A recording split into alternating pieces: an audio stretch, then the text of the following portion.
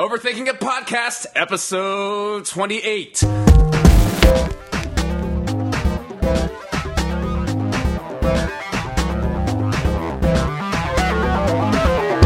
Hi, everybody. Welcome to the Overthinking It Podcast. This is episode number 28. I'm your host, Mark Lee. Did you hear that? Mark Lee, not Matt Rather. Okay, I know, listeners, that you're probably convulsing on the floor, not knowing what to do in this new paradigm. But fear not, Matt Rather is merely away on an intense Overthinking It spiritual retreat out in the woods. Contemplating deep mysteries of 80s movies and other forms of pop culture. While he's away, I'm hosting, so try not to freak out. We'll bring you the same show that we always do every week. And before we do that, though, just a few housekeeping items. First of all, the email for Overthinking It is still down. You can blame Rather for that. No, we're still doing a technology a transition thing. So in the meantime, though, you can, if you want to tell us what you think about the podcast, about the website or anything, please give us a call at 20-EAT-LOG-01. That's 203-285-6401. I'm glad that the 20-EAT-LOG-01 still gives us a little bit of a chuckle. No, actually, and that's not a coincidence. We did specifically request 20-EAT-LOG-01 and paid extra for it. I wish that were true, though. Gosh. No. No, it's not. Okay. It's not. A few other announcements before we get into the meat of the show. Don't forget to give us a rating on iTunes if you have something to think about the show, especially if you think it's awesome. Thanks to everyone who's already rated the podcast, especially those who have given it 5 stars. We really appreciate it. It helps other people find out about the show. What else is going on? To help the podcast, there's a little survey on the website. It's right above the podcast section on the homepage of the website. It's a little survey. Please fill it out. It takes like 5 minutes. We would super appreciate it. If you did so, it's going to help us sell ads and totally ruin the podcast that you totally love. One last final announcement is very important. This podcast, hopefully you'll be listening to it on Monday, and if you are, please go to 2009.bloggy.com, and I might not even be getting that right. Anyway, just go to the overthinkingit.com website, find the article about the Bloggies Awards, find the link for that, and nominate us for as many categories as you think we may or may not deserve to be nominated for. I know it's totally last minute, and it's totally shameless to ask you to go out and nominate us for an award, but please do it. We would absolutely appreciate it. And if we win the award, I think there's a 2009 cent prize, and we will equally divide it to all of our listeners who claim that they nominated and or voted for us. Okay, with all the announcements aside, I am super excited to announce and introduce our all-star Overthinking It panel in alphabetical order from New York, New York. Please welcome Matt Belinkie to the podcast. Matt, how are you doing? Hey, everybody.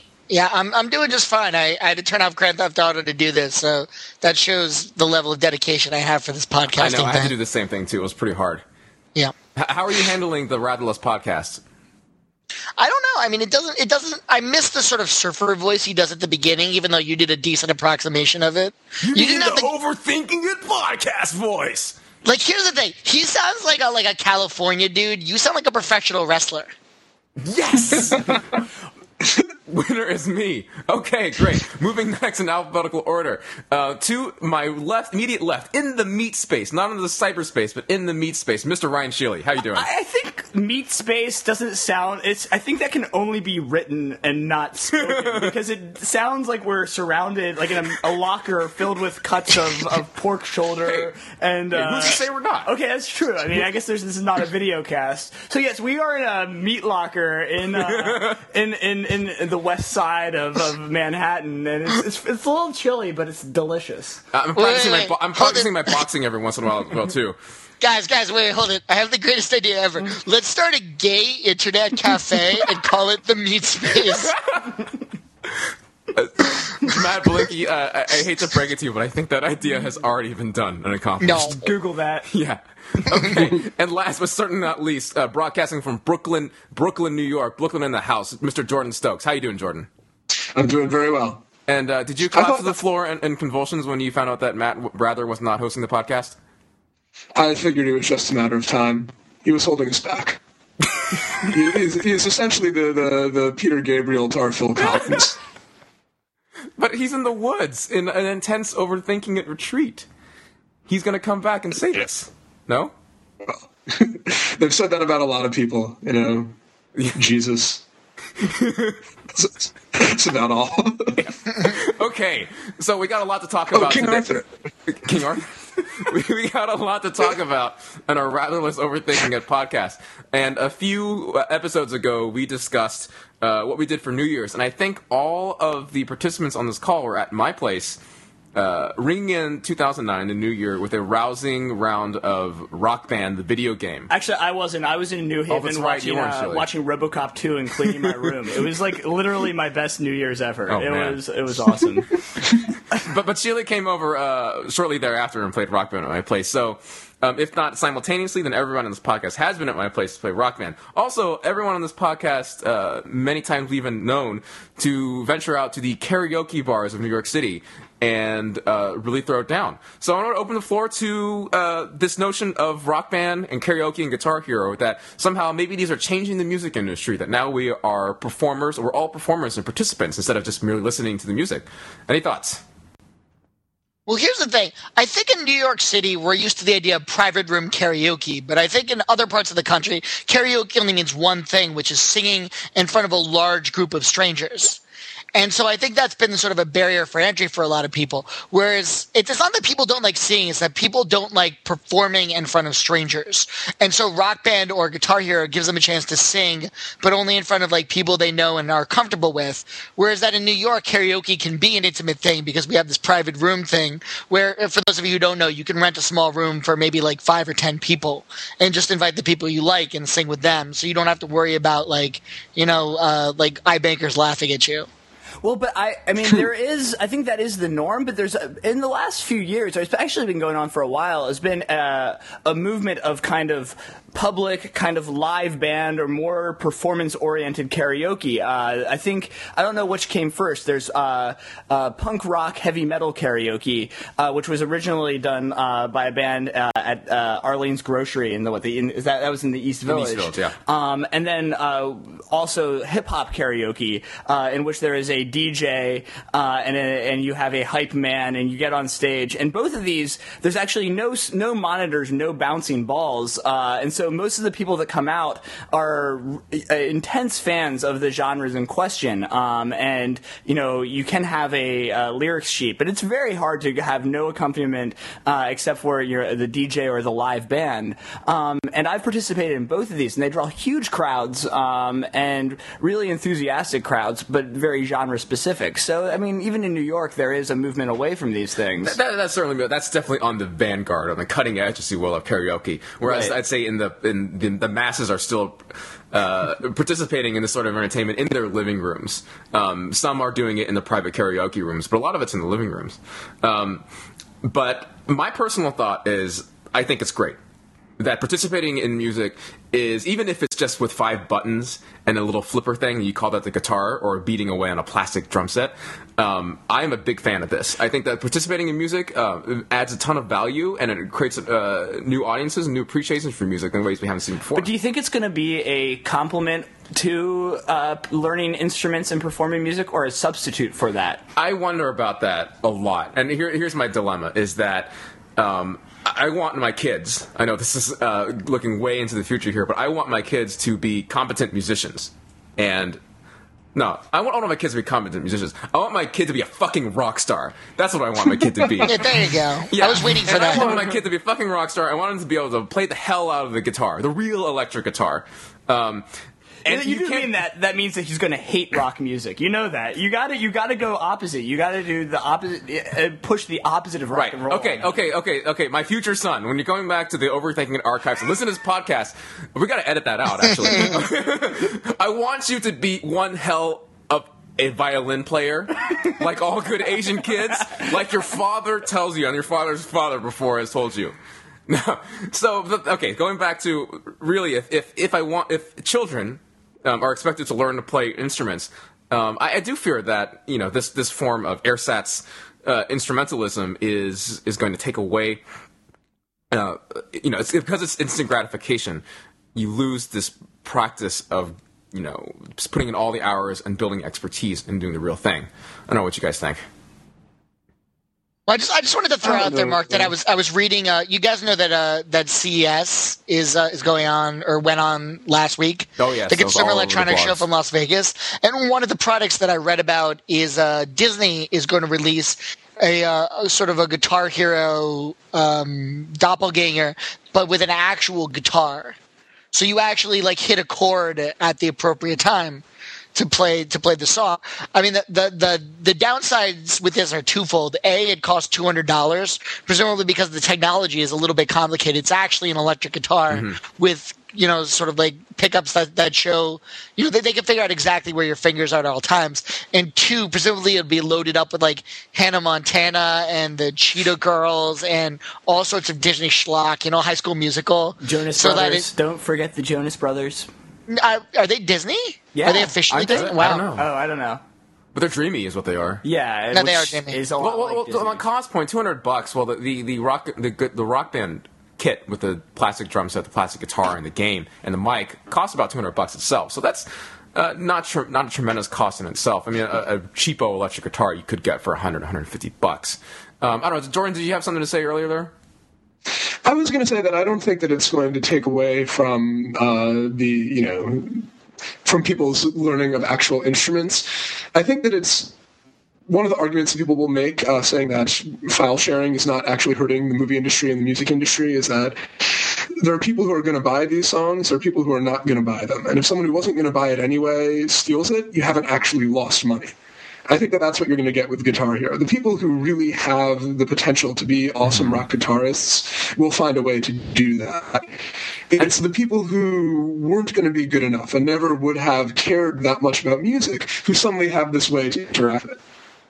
Right. Well, and I think that, I think you're actually right. It could actually lead to kind of a new Pareto optimal equilibrium of music enjoyment. And that is Pareto optimal. I mean, everyone is better off, right? And sort of leads us to a new place where, I mean, like, for my participation in punk rock heavy metal karaoke, what I've been doing is I've been listening to a lot of heavy. I mean, I've never listened to heavy metal very much, but in the last few weeks since I last participated in heavy metal karaoke, I've been listening to Iron Maiden. I've been listening to early AC/DC. And it's actually changing what I want to listen to and what kind of music I might want to make in the future. And the empowering experience of getting in front of a room of strangers and singing Danzig and chipping my tooth in the process. I mean, it was awesome. I mean, and it made me like it both gave me the adrenaline rush of performing on a stage without the months and months of rehearsal that it would do so in a band. But for me, it did inspire me to then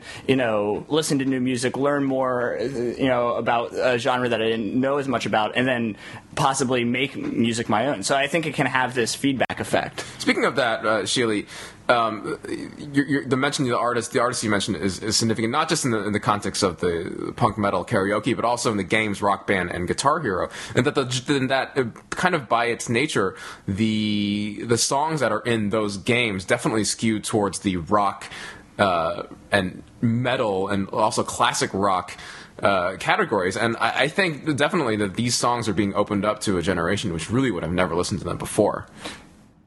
Yeah, I don't know what that will. I mean, it'll be interesting to see. I don't know how that's affecting. Can you? I've never. I don't own any video game systems, but can you? If you have a game on Rock Band or Guitar Hero, could you then download it? Like, can you listen to it, like the actual song? Like, you couldn't do it just straight off. The only thing you had was the video. Because that'd be an interesting tie-in. So you'd have to go out and buy it. Exactly, and that's definitely what the music industry is hoping to do. You buy the same song in multiple formats, and the same person who bought the Guns N' Roses LP in 1988. Later on bought the cassette tape, and then later bought the CD, and then maybe downloaded it again on iTunes, and now is paying $3 to download it onto Rock Band. Revenue multipliers. I say that like I know something about business, but that's definitely not the case. Now, so that's definitely the video game thing. But do we think the same thing applies to karaoke? To just, either packing all your friends into a room or going out to the bar and singing that way? Well, have you guys, Matt or Jordan, have you guys done public karaoke? Most of the times I've done karaoke with you guys is the small room karaoke. I've done public karaoke. I don't like it as much. I feel like I don't get a kick out of the sort of performing for strangers aspect. Well, I do. Attention for me is I don't really care where it comes from. It is a universal currency. It's like sunlight for you. Yeah, like if they have eyes and are directing them at me, I mean, it's just I only get stronger. Hilarious. So here's something that I brought up last week, and when I mentioned the book "Don't Stop Believing," how karaoke changed the world and changed my life, is that the book raises the question of when you're doing hip hop and karaoke, and the N word shows up in the lyrics of karaoke, what do you do? Now, obviously, in a crowd, it's going to be different, but when you're just in the private karaoke room, and the N word comes up on the lyrics, what do you do? It's always an interesting question. Substituting cracker works pretty well, I find. I mean, I actually I don't know if this is the answer you want to hear. I tend to avoid those songs for almost exactly that reason. I mean, it depends on, what song you're doing. Because, you want something that both scans, that fits the rhythmic structure of the N-word, but then ultimately, it depends on the artist. If you're doing a lot of Notorious B.I.G. songs, the N-word is actually really important to the rhyme, and specifically internal rhymes. And so what hip hop karaoke does is that they provide you with lyric sheets, and they unilaterally change the N-word to brother. And that makes it really hard because it just doesn't scan. What my brother used to do, my own actual brother, my male sibling, used to use pickle. And I've also heard of people using ninja. I like that. But they're both, I mean, they're both problematic. But I don't know. It's the whole tyrannies of political correctness are difficult. But brother works. But pickle is kind of fun. I think ninja brings an uncomfortable cross-racial aspect into it. I don't know. As you podcast listeners should know, I represent pretty much all Asians ever. to the podcast and on the blog as well, and to equate, which is that itself? I guess that itself is kind of racist, right? Come to think of it, oh my god! Oh my god! All this time! Oh my god! What are we doing? We're living a lie. Yeah. We need to put ninja on the same level as the ultimate racial slur for African Americans. Then. Also, for that matter, for pickles, for pickled cucumbers. What do pickled cucumbers think about that? Those are delicious. The pickles are delicious. I love pickles. You can be proud to be a pickle. I have lots of pickle friends. Okay. Hey. We're going a little off the deep end here. Yeah. So, hey, speaking of African American culture, where's that going? The subject of snitching has come up on the blog, and which, as we know, has become a serious issue actually in the African American community. And what I'm of course referring to this kind of offshoot of hip hop / African American culture, in which people are not to cooperate with the police under any circumstances at all. And that's encapsulated in the pithy phrase "Stop Snitching," which started as a DVD, I believe, shot in Baltimore a number of years ago, but is also a line of T-shirts with a stop sign with the word "snitching" written underneath "stop." Sheely, for those people who don't know about this, I think this is hilarious enough to recapitulate. It started out. Usually, you don't think of criminal organizations producing DVDs.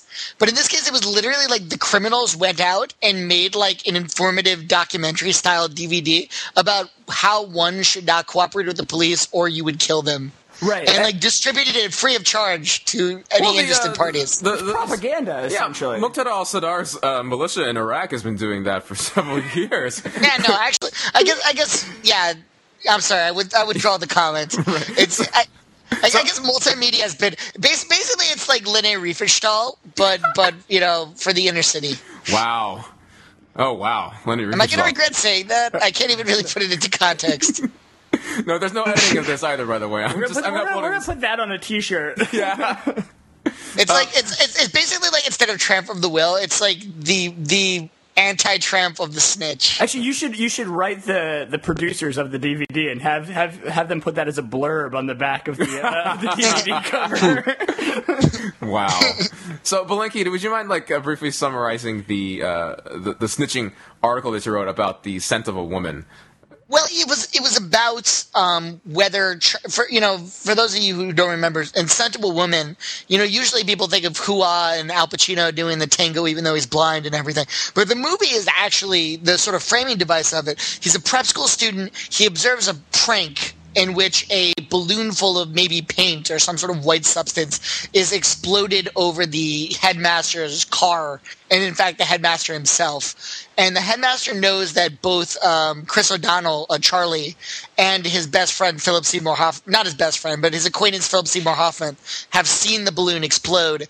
And so he wants them to say who did it and do it in a public forum. And so the question is, should he say who did it? Or should he keep quiet and basically insist that he didn't know who did it, even though everyone knows that he knows who did it? Basically, to snitch or not to snitch. And one of the things I believe that came up was if you believe that the snitching to the authorities and the authorities are truly the enemy, then snitching is by no means is not okay. Which is right. the argument of the hip-hop. Well, here's the thing. Yeah, when you're talking about the hip-hop community and the stop snitching thing, there are two ways to look at it. One is just that, the whole stop snitching thing is about we're criminals and we want to be able to perform our crime.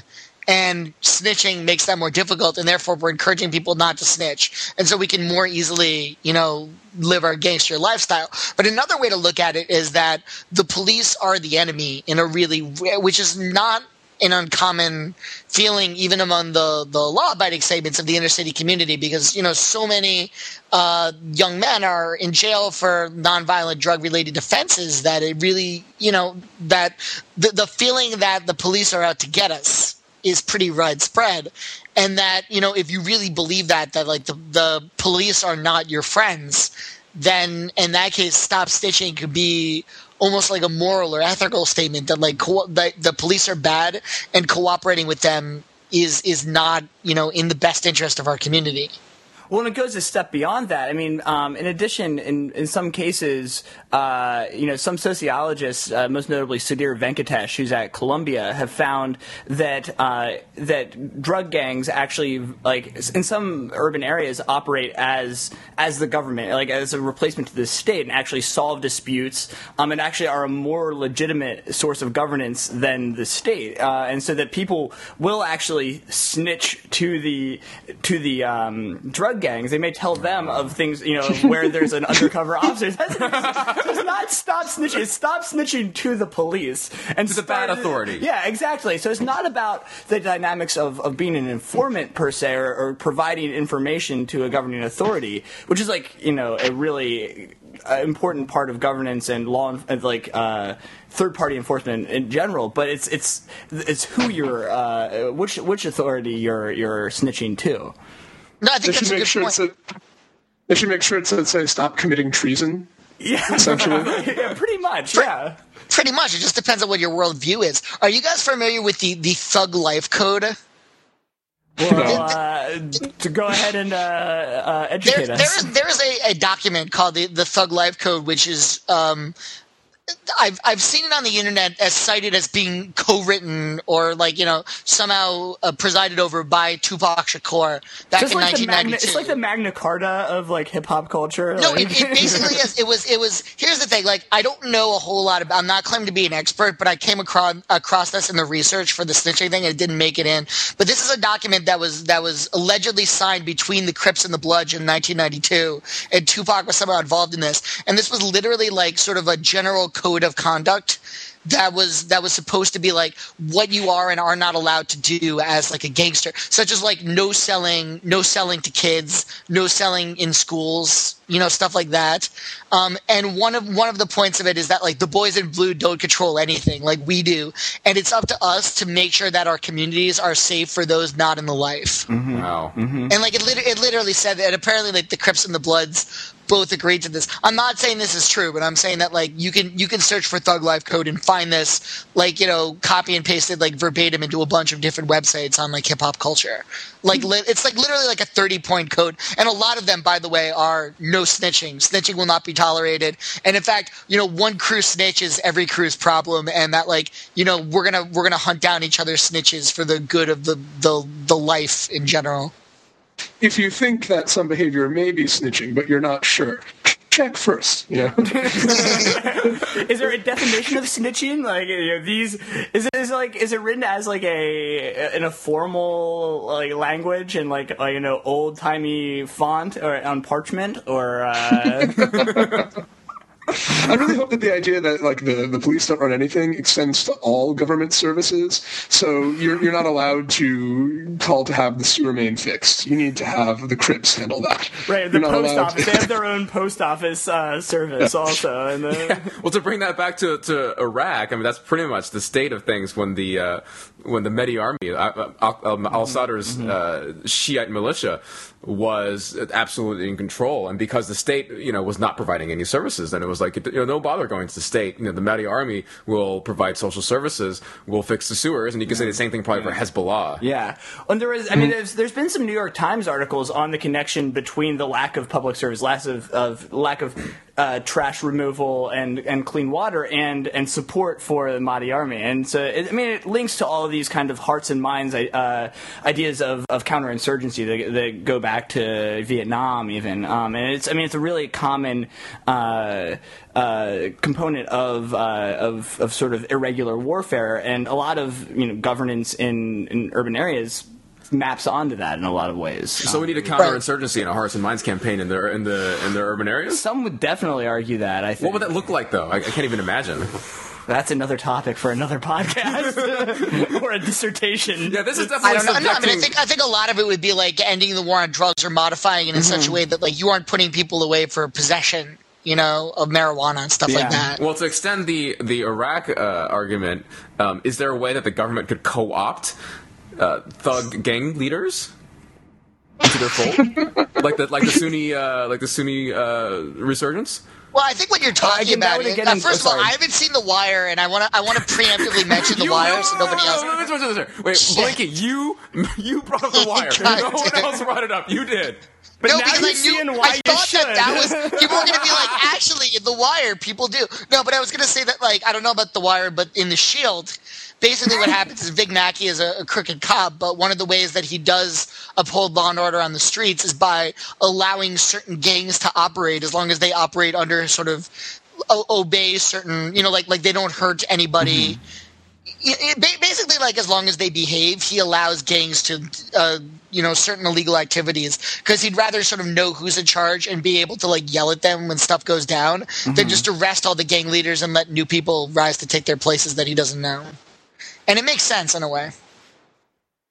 I mean, I think it's an interesting. I think both of the examples. I'm not going to hit too heavy on The Wire because you know, I'm sure we will someday have a Wire specific podcast. But I think both The Wire and The Shield and a whole host of other related media, you know, relate. There's a divergence between the law and then sort of norms, or like what are actual, like what is actually good behavior and what are the actual working rules that govern social behavior. And it's something like what a Hearts and Minds campaign would look like. I mean, there's an idea, you know, the initial, I think it first emerged in the 70s in criminology, is the broken windows approach to urban governance. And, you know, the idea, it was, I think, an article in The Atlantic by Kelling and James Q. Wilson. And the idea is that basically small bits of urban disorder, broken windows in a building, trash on the street, graffiti, can like signal that nobody cares enough to enforce social order, and that leads to a spiral of crime. So, I mean, I think that, and you know, it's a kind of a rich piece. And one thing that they actually, the beginning of the article actually describes very much a Mackey-like situation of like public order policing, of a cop sort of collaborating with local communities to enforce sort of local community rules that aren't really written into the law, and a lot of the things the cop was doing wouldn't really really probably hold up in a court of law as following due process or anything, but nonetheless it kind of fits within community standards. So I think that ultimately broken windows led to a very kind of harsh, draconian 3 strikes you're out kind of policing, but like the seeds of a kind of a hearts and minds kind of urban governance is in that article. It's a super rich article, and I would recommend everyone check it out. Hey, you know what else broken windows led to? What's that? Malcolm Gladwell's career and a whole bunch of of the spin-offs related from that. It's true. But Sheila, I think what you and I are both agreeing on is that whereas on the face of it, the whole Stop Snitching campaign seems like an anti-ethical statement. It seems like no, you should defy law and order, and how can that be like a moral position? Right. But in a way, if you really truly believe that the criminal justice system is corrupt and cooperating with it would be just corrupt as well, Stop Snitching could be part of a consistent ethical system. Right, and so in some ways you have to almost see the government's response to Stop Snitching should be it's almost like it's a marketing problem. Listen, they're going to the other guy. We got to improve our services and and encourage people to start snitching, but make it worthwhile. And give a government worth. You want to be a government worth snitching too. You guys are aware of the other DVD that was produced by the Baltimore Police after the Stop. They produced their own DVD. What was it called? It was called Keep Talking. and it was basically look, we're really good at protecting people who snitch. They're never going to know who you are. It's totally safe. They're just the reason they made that DVD is because they're afraid and because it's working, and go ahead and keep talking and make our communities. It was widely it did not get the positive reviews that Stop Snitching did in the film press. Was it like a 46% on Rotten Tomatoes? Sequels are never as good as the original. I think it's the GoBots to the Transformers, right? To use a metaphor we keep coming back to. I believe the GoBots came first, but yes, it is. What if it were a trilogy? Really? The third one would be decent. What would the third of the Baltimore police snitching trilogy be? Stop Snitching Hard with Stop Snitching, Keep Talking, and then one is it's I don't know. Post it in the comments, people. Post it in the comments. Right on. WRITE on. Submit your snitching in on paper. So seriously, have there been any examples the Twitter of justice? In all seriousness, have there been any examples of successful keep talking campaigns, for lack of a better word? Places where the people who have nominal temporal power were able to get the hearts and minds of the populace on their side. I don't know. Was that a conjecture? Yeah, I mean, I think it's. Again, we'll open that one up to our listeners, maybe, and we'll keep overthinking it for the future. Sure, let us know in the comments. Okay, anything else on snitching from the panel? They're not talking. That's what I didn't see nothing. Who's asking? Depends on who's asking. Oh man, bleep that out. Okay, so we are recording this, of course, on Sunday night, the evening of January 11th. And what's going on now, while we are recording this podcast and giving it to you, the listeners, is the Golden Globe Awards. They're happening right now. We're not watching it. We are depriving ourselves of this pop culture enjoyment. In order to provide this podcast for you. In other words, I don't want to watch the Golden Globes award show because I don't like them. But what I wanted to talk about award shows, we could talk about award shows in general, but I had a specific question, is why is it that there are separate categories for male and female actors and actresses? Is it because they just want more awards to give out? Or is it because that male and female acting is somehow inherently different? I mean, I think it definitely started out because people thought that they were completely different skill sets, and there's no way that you could compare them. Right, but having big boobs is certainly a female thing only. Mostly. I mean, Marlon Brando late in his career. This is true, yes. Even in Last Tango in Paris, he's a fairly hefty guy. So there's the argument that they were traditionally in the past that they were inherently different skill sets. Was that because of kind of a sexist outlook upon the traditional roles that females were provided in films? I think so. I think it's interesting. If you look at words that get taken out of the Oxford English Dictionary, one of the big categories that gets removed is female-specific terms for particular jobs. Right. Like I remember a couple of years back, they took out poetess, whereas now if a woman is a poet, you just call her a poet who happens to be female. And I was thinking one of the ones that still is very much in our society is actress and actor, and then waitress and waiter, I guess. Other than that... And sometimes waitress and waiter lead to actor and actress. Only appropriate, yeah. In L.A. I don't know. Sorry. Blinky, any thoughts? It's interesting. I mean, I think that if you're going to have a separate category for men and women, you should also have categories for, like, you know, men over 55. You should have a seniors category.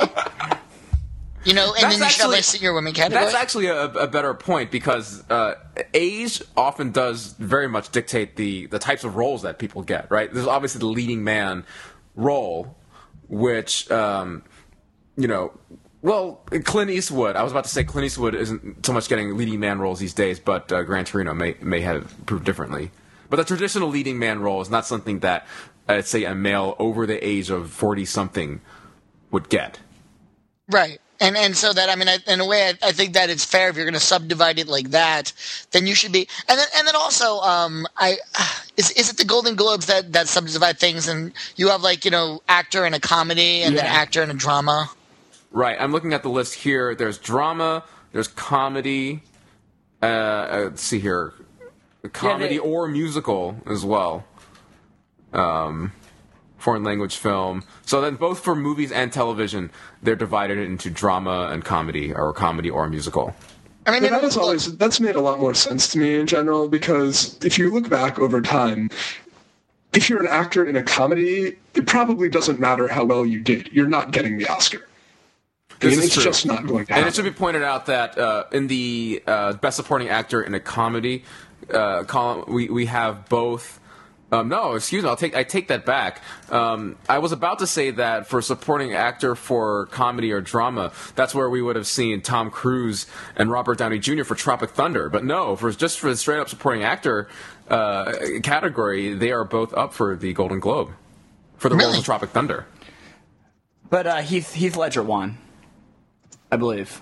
Heath Ledger's in it, so he already won. I think that happened when I was on my way over here. So again, the two comedies couldn't stand up to the. Well, I mean, that doesn't really answer anything because it was Heath Ledger, and I mean, right. I don't know. Although in a way you could argue that, like, their won, nomination, they were only nominated because everyone knew Heath Ledger was going to win, and therefore their nominations, like, were sort of safe. And, you know, it was every other entry in that category was sort of, like, meaningless. So you might as well give it to the fan favorites. Well, let me just read out the rest of them here. So we have Tom Cruise and Robert Downey Jr. from Tropic Thunder, Ralph Fiennes from The Duchess. I assume that's a serious movie. Philip Seymour Hoffman from Doubt, which is obviously a serious movie. Then Heath Ledger for The Dark Knight, which is The Dark Knight. Wait, if he's supporting actor, then who's the lead actor in that? Or there is no lead actor in that. The overbearing sense of doom and fear. For which one? For Doubt or for The Dark Knight? For Doubt. Oh. The Dark Knight. Oh, sorry. No, I mean, I was thinking, like, can you have a movie in which there is only a supporting actor and no lead actor? I mean, I guess if they're just, like, the main roles are all for women, then by default, and then if there's I mean, I guess what I'm saying is the male with the biggest part in the movie automatically the lead actor? You said male with the biggest part. I did. That'd be ironic if Mark Wahlberg is credited as the supporting actor in Boogie Nights. No, man, I'm really hitting out of the park on this movie category. Let's talk about kind of sociology. The kind of high-level discourse that you've all come to expect from us. Okay, well, let's get back to the subject of award shows in general. And I said that I'm not watching it pretty much out of choice because I don't like award shows in general. I find them to be long and boring. What does the rest of the panel think about this? I mean, I'm pretty Award much just shows? an Oscars only man. You know, I'm not going to be like, oh boy, it's the Grammys. So, and even the Oscars, I watch with a larger grain of salt than most. I mean, I know everyone talks about how much the Oscars are, you know, all the things through history that have proved that the Oscars are meaningless. But then at the same time, like, they watch and they get annoyed when they feel like the results are unfair. But I managed to, like, successfully not care who wins or loses. So I pride myself on that. I'm literally bragging about my sort of detachment from the Oscar results. So are you really that detached from the Oscar results? I mean, when was the last? You can't remember a time when you really were rooting for something? I remember that it was like a few years ago when Crash won Best Picture, and I think that might have been like the nail in the coffin for me, at which point I was just like, from now on, I can't really take it that... I can't really muster any indignation over the results. Because, I mean, that was one where, like, I literally felt like any of the other 4 movies in that category would have been better than Crash. And so all I could do is... And you know what? They Like, all I had feel... 100% less ludicrous.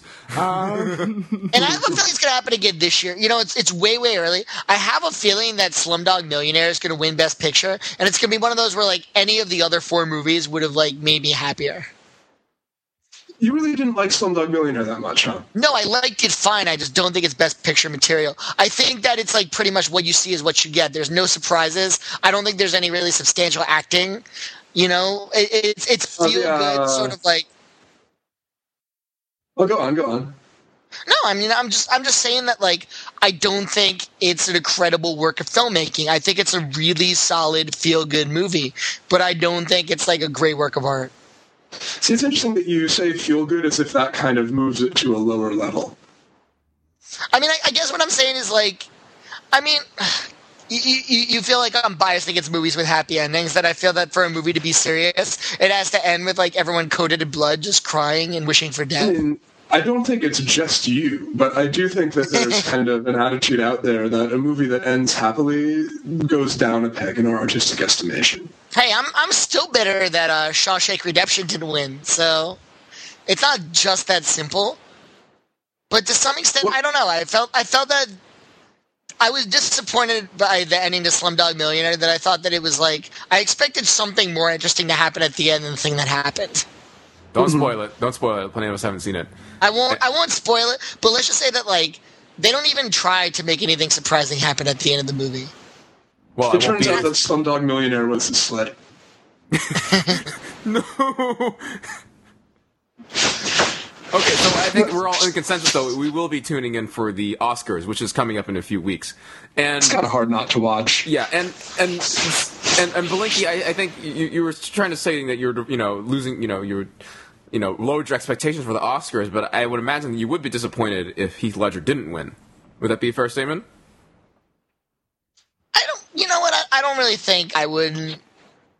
You know, I honestly don't. You know, I mean, I kind of wanted to win. It would make me feel good, but, like, I don't think that it's going to be something that, like, I don't think I'm going to write an angry blog post about it if he doesn't win. I'm trying to think if there are any performances that I really do feel like really have to be enshrined, or else, like, it's going to get my dander up. I mean, I hope Mickey Rourke wins because he's really great, but, like. Let me ask, to really broaden the scope here for a second here. People have been talking about for a long time that, with the democratization of the ability to create creative works, that there's now such an incredible diversity of stuff out there that this idea, this concept of this kind of elite cadre handing out awards is outdated and obsolete. Is that why do we, if we're the society that really, celebrates everything under the sun, then why do we even need, the academy, this elite academy, to hand out these statues? I mean, it's just a tradition. Like I agree that, like, obviously, in a way, the People's Choice Awards are the only award show we need. But in another way, the People's Choice Awards should be banned and never seen by anyone. Because in a way they're really predictable, that, like, that Heath Ledger's gonna win it. In a way that here's an overthinking argument for you that like the reason why the Academy Awards are interesting is because they're a little bit fluky and because it's not just a popularity contest, because like you feel like there's sort of weird behind the scenes machinations that like we as mere mortals can't really understand, and the fact that Heath Ledger might not win is what gets us to watch. Right. Right, because if it were up to a popular vote, he would win hands down. No, and it would also be really easy for anyone with like a big enough website to like have an online poll and predict with a great degree of accuracy who's going to win. You know, IMDb could predict the winners of the Oscars, you know, months before if it were just a popularity contest. I wonder, it would be an interesting thing though, because it's also not it is a, as Mark mentioned, an elite cadre. It's an oligarchy. It would be interesting to have an awards show that was decided by one person. Who would the one person be? So we have the democracy, the oligarchy, and the dictatorship. Who would that one person be? It would rotate every year, randomly selected from the population. But of course there are like a ton of best of lists at the end of the year that every film critic in America does exactly that. Yeah, I guess so. Usually not picking best supporting actress of the year. Usually, so I guess that is what is it that makes a award matter? I mean, it's I guess because it is a tradition. But I mean, other than that, how can you create a new award or a post-award award? The Academy Awards, it's everyone in Hollywood voting on their favorite movies, and maybe that sort of gives it a little extra oomph. That it's like you get all the stars in Hollywood together in a room, and they're basically it's almost as if they were voting live. That like when they pick the best actress, it's all the people in that room that pick the best actress. Obviously, a lot more than the people invited there. I mean, it's tens of thousands of people, I think, because it's everyone who's in any of the unions gets to, so it's all the people who did lighting also vote on Best Actress, even though they don't get invited to the ceremony. But I think to some extent it's because it is the judgment of the Hollywood community that those carries more weight than, let's say, the Los Angeles Film Critics Circle or, the Producers Guild, which is just like, it's like a subset that doesn't necessarily, it's like, who cares? What the Foreign Critics Circle or what, I don't even know some of the other random awards things that are basically issued in press release form. Hey, you know which elite cadre of pop culture mavens should be giving out awards?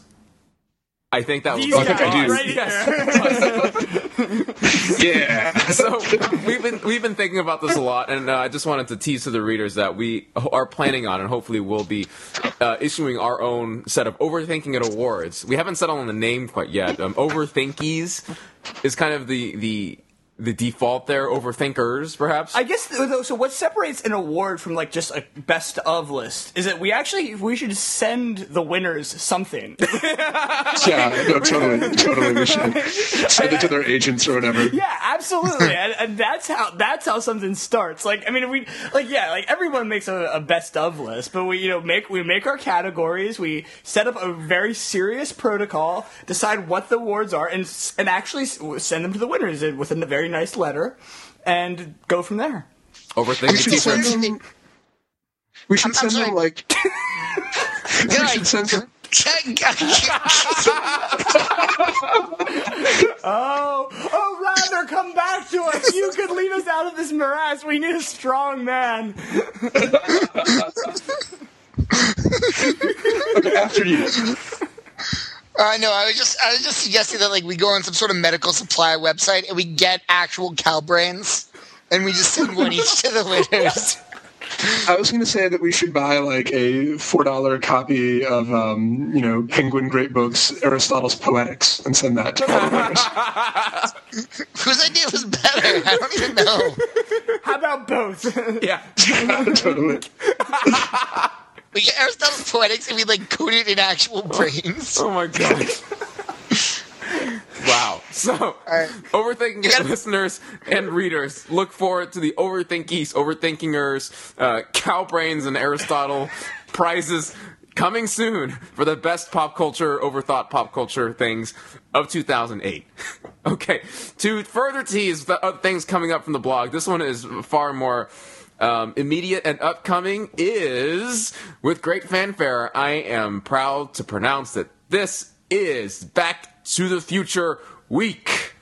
Yes, and that great fanfare is written by John Barry. Dun, dun, dun, da, da, da, da, da. That's not written by John Barry, is it? I think John Williams, surely, isn't it? No, I think not it's- John Williams. I think, is it Alan Silvestri? No, I'm pretty sure it's John Barry. But you know what? The internet will know. The internet will know. Yeah. Anyway, so this is Back to the Future week. You might be, and this is kind of a continuation of the first theme week that we had on Overthinking It. No, the second theme week we had on Overthinking It, Karate Kid week. Before that, we had Terminator week in recognition of the Terminator Sarah Connor Chronicles. We also had TV Anna show. Nicole Smith Day. Within the first month of the blog existing. Don't forget the Anna Nicole Smith Day, certainly. So, it's Karate Kid... no, it's not Karate Kid week. It's Back to the Future week. We got a lot of great stuff about Back to the Future coming up. Expect crazy overthinking it on time travel, paradoxes, 80s culture, all these kind of things. But rather than get into all of this now, we'll do this in depth on the podcast next week. I wanted to just briefly overthink the thought of why we are having this week to begin with, and why is it that we've done 2 80s movies in a row for our theme week. Whose idea was Back to the Future week? Was this just a consensus thing, or I think there was one post that is this you, came... Belinky, or? I think it was Shayna and me were both simultaneously writing posts on Back to the Future, and so we figured, like, you know, we're a third of the way there already. We might as well get some more together. But I'm sorry, and you know what? It is in fact Alan Silvestri. I don't know anything about anything. Winner is me. This is why I'm hosting, guys, because I remember shit like that. Okay, so But whatever. You thought it was John Williams. Let's make fun of him for a while. yeah, who was that? No, Who no, was that I need dumbass? to hang my head in shame, man. Yeah, This you is even like what I'm study doing this my shit for a degree. living, right? Isn't this your job? Is figuring out what's John Williams and what's not John Williams? literally my job. Yeah. So, gosh, future employers, please do not listen to this podcast. And I think I speak for everyone involved. I think we have a title for Hey, this man, show. no, I was holding shit down in my neck of the woods, so I'm feeling pretty good about myself. But getting back to this extreme navel gazing exercise of why have a week dedicated to Back to the Future, and why is it following Karate Kid, which is also a seminal piece of 80s filmmaking? Well, and that's like part of it is that anything having to do with time travel lends itself very well to overthinking. Certainly, as is Terminator. Right, because there's anything having to do with sort of paradoxes and timelines, and anything that requires a great logical, you know, like following things through and nitpicking, you know, is catnip for our site. So that, like, part of it, I'm sure that a lot of us are going to be, you know, focusing entirely on time travel, you know, as opposed to, like, you know, the great makeup work that they use to make Christopher Lloyd look older. Yeah, the interesting thing is that that doesn't explain Karate Kid at all. So it's got to be more than just that. Yeah, no, that's a good is there point. time travel in Karate Kid? Yeah, totally. Wow, Is that wait a one of the second. sequels? That would have There been should awesome. Is that why the crane kick is unblockable? Because you actually like go back in time and hit them before they're able to raise their arm. Exactly. No, I think go ahead, Stokes. I think that it may have something to do with the average age of the people on our website. That at a certain point in your youth, some pieces of pop culture kind of get programmed in as classics. I don't know that Back to the Future is honestly that great a movie, but I saw it at an age when it was the best movie that anyone could possibly make. And I don't think that anything's going to jar it from that status. This is an interesting. I mean, I'm a little young. I mean, I'm only probably a year or so younger, than you. But I actually, the first time I saw Back to the Future 1 was like 4 days ago. I'd seen Back to the Future 2 and Back to the Future 3, but when Back to the Future came out in what, 1985? Yes, 1985. I was 3 years old, so I didn't see it, and you know, nor would I probably have very vividly remembered it. But even you being, you know, a year older, or, you know, some of the folks are a few more years older, you know, would have have it more ingrained. I mean, I think I've enjoyed watching it, and we'll probably write something this week. But I really actually, let's see, I would have been 8 when Back to the Future 3 came out, and I remember seeing that in the theater and enjoyed it, but it didn't necessarily resonate in the same way, but I see why it would for you guys. Chili, what could you have possibly made of seeing Back to the Future 2 having not seen Back to the Future 1? Because it's such a dependent sequel. Yeah, it didn't make a lot of sense. All right, fair enough. But Back to the Future 3 is kind of a bit more independent. I mean, I guess we can talk about this next week. But I don't know. I figured it out well enough. I don't remember if I saw Back to the Future 2. I think I saw that. I think my parents had seen Back to the Future, so they kind of filled me in. So as we were watching Back to the Future 2 on our VCR or Betamax or whatever it was at the time. So if we're the types not to disclose our full ages, basically who were born in the very early 80s or late 70s, then what should be considered the movies of our generation? It wouldn't be Karate Kid or Back to the Future. It would be like The Matrix. It's kind of sad when you think about it.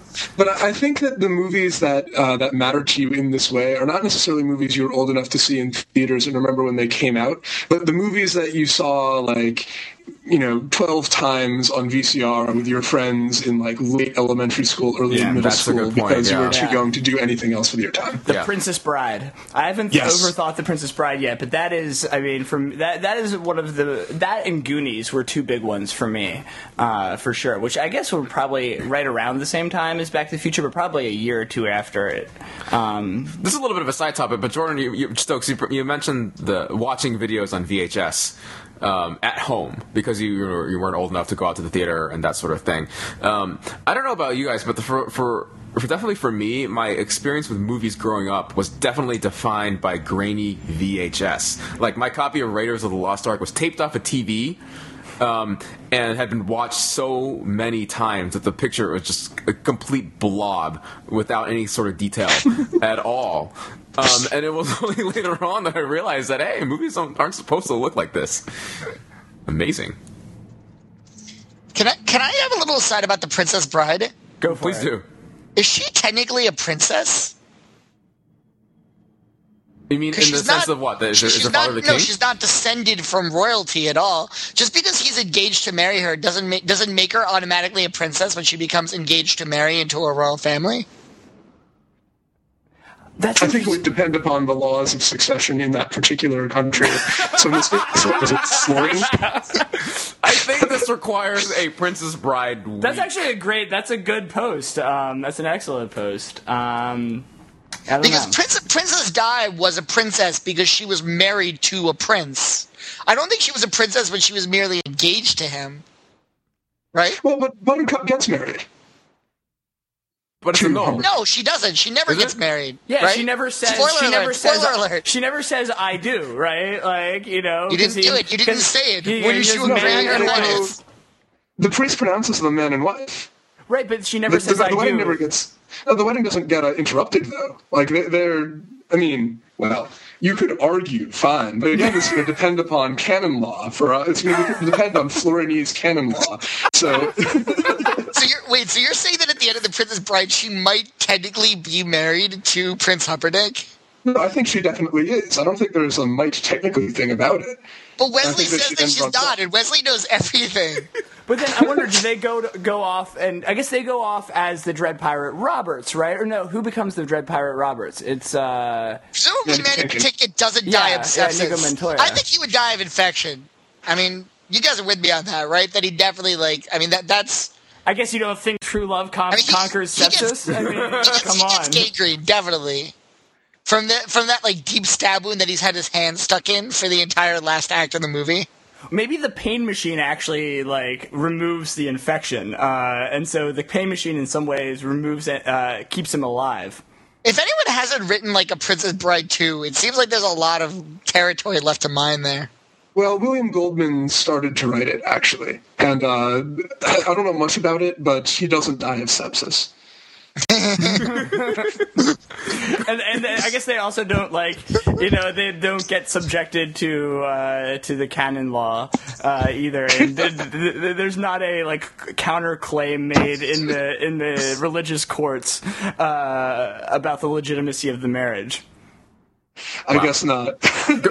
Great Scott, Marty. That was a hell of a diversion. But Princess Bride is great. We should definitely do some overthinking of Princess Bride in the future. But for now, it is definitely Back to the Future Week. It started. Expect some great posts, some videos as well coming out this week from the Overthinking It writers.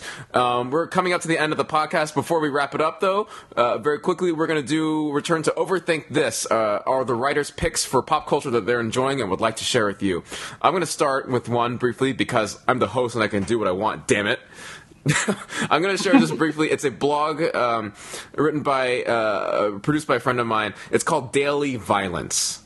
I believe it's her way of getting over a relationship, and her way of doing so is producing daily cartoons of vegetables and pieces of fruit, committing acts of violence with each other, and working out relationship issues. It's great. You should check it out. Wow. I think she does it every day. So that's Daily Violence, and the link, of course, will be on the show notes of this. Chili? I'd like to recommend a album that I think actually just came out on vinyl, but I think the digital release is this week, an album called Merriweather Post Pavilion by Animal Collective. And it's both a really worth a listen, but it's also worth Googling the album, and it's generated a tremendous amount of buzz. It's already, it was released this week, and it's already been heralded as the album of 2009. Was Pitchfork doing the heralding? Yeah, it was. I think it was given a 9.7 by Pitchfork. Whopping 9.7. And that's well over everything else that was released last year. I think all of the top 10.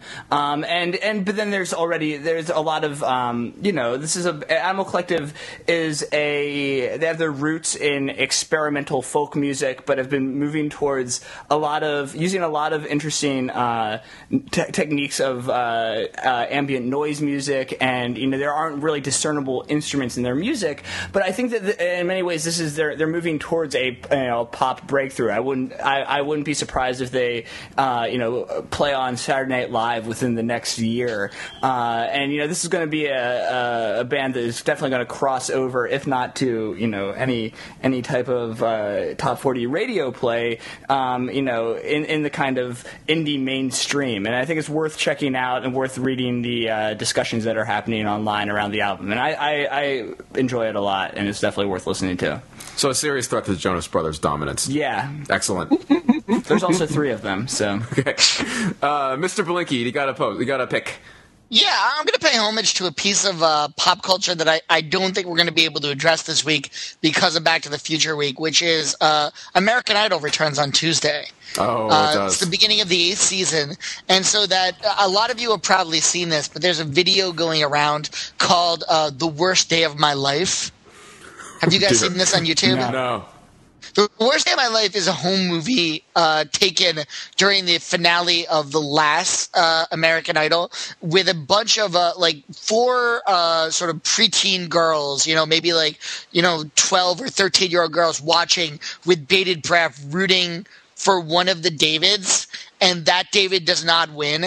And you've never seen sort of more cartoonishly exaggerated expressions of outrage and woe and just complete is flabbergastement a word?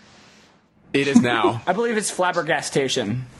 Yeah, the expressions of flabbergastation are absolutely worth watching.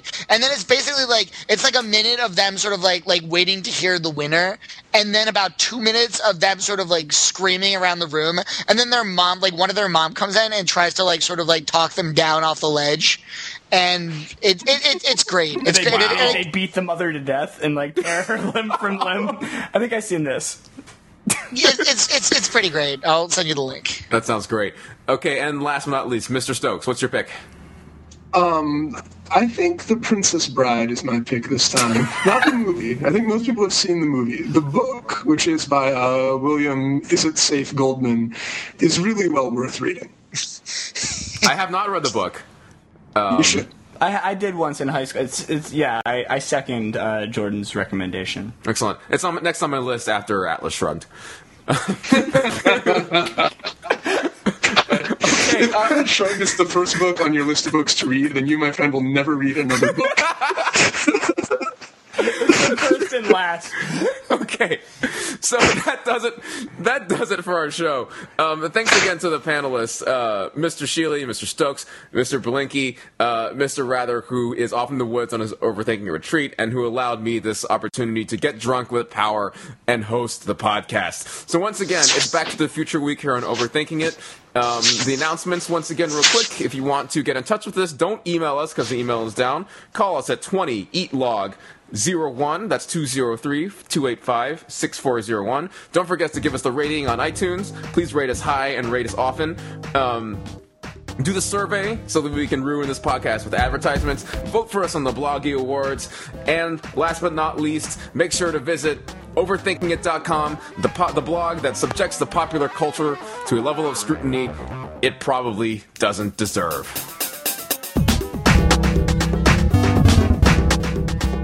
That was pretty good, Mark. I think you did a good job. My brother's days are numbered. We just successfully assassinated a dictator. Okay.